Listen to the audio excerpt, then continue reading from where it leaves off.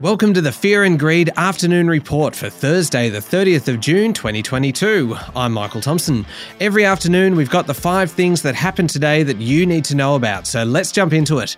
Story number 1, a tough day to finish the financial year, with the S&P ASX 200 down almost 2% to 6,568 points. Not exactly how you'd like to finish up, down 10.2% for the year. There were some big losses today. The utilities sector was down 2.9%, materials down 2.8%, and the tech sector slid 2.3%. The banks had a shocker. All 4 big banks plus Macquarie all down between 2 and 3%. BHP lost 3.5%, Rio Tinto wasn't much better, and Fortescue was off 4.7%. For a second day in a row, the worst performer on the bourse was Tyro Payments. It closed down about 6.2% today, with investors still selling off the group following Wednesday's news that CEO Robbie Cook was heading to Star Entertainment. Best on the top 200 today, though, was PointsBet, up 12.4%.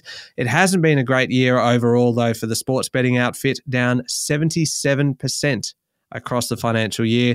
It was, though, yesterday's best result by a big margin, PointsBet being up 12.4%. The next best performer was Domino's Pizza, up just under 1%.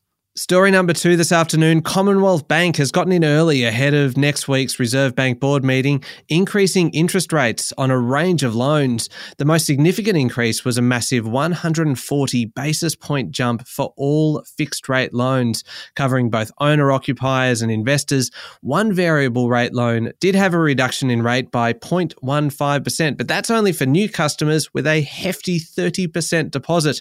Good to see, though, that Rate City is reporting both CBA and ANZ will lift the interest rates on certain savings accounts by 25 to 30 basis points. Story number 3, how is this for an incredible statistic? There's now 1.1 unemployed people in Australia for every job vacancy. That's compared with 3 times as many people before the start of the pandemic. The job vacancy data from the Bureau of Statistics shows just how tough it is for businesses to find staff at the moment. There were 480,000 job vacancies in May. 58,000 were added since February. 1 in 4 businesses say they had at least 1 vacancy to fill, compared to just 1 in 10 in February 2020. The biggest surge in vacancies came from retailers. Story number 4, you can trust a TV network to produce a good drama, and this one is playing out in the courtroom. The Australian reports that Channel 7 has launched federal court action against Cricket Australia in a bid to terminate its $450 million TV rights deal. They are big numbers. 7 has apparently filed proceedings in the federal court alleging repeated breaches of its 6-year rights contract to broadcast Test cricket and the Big Bash League.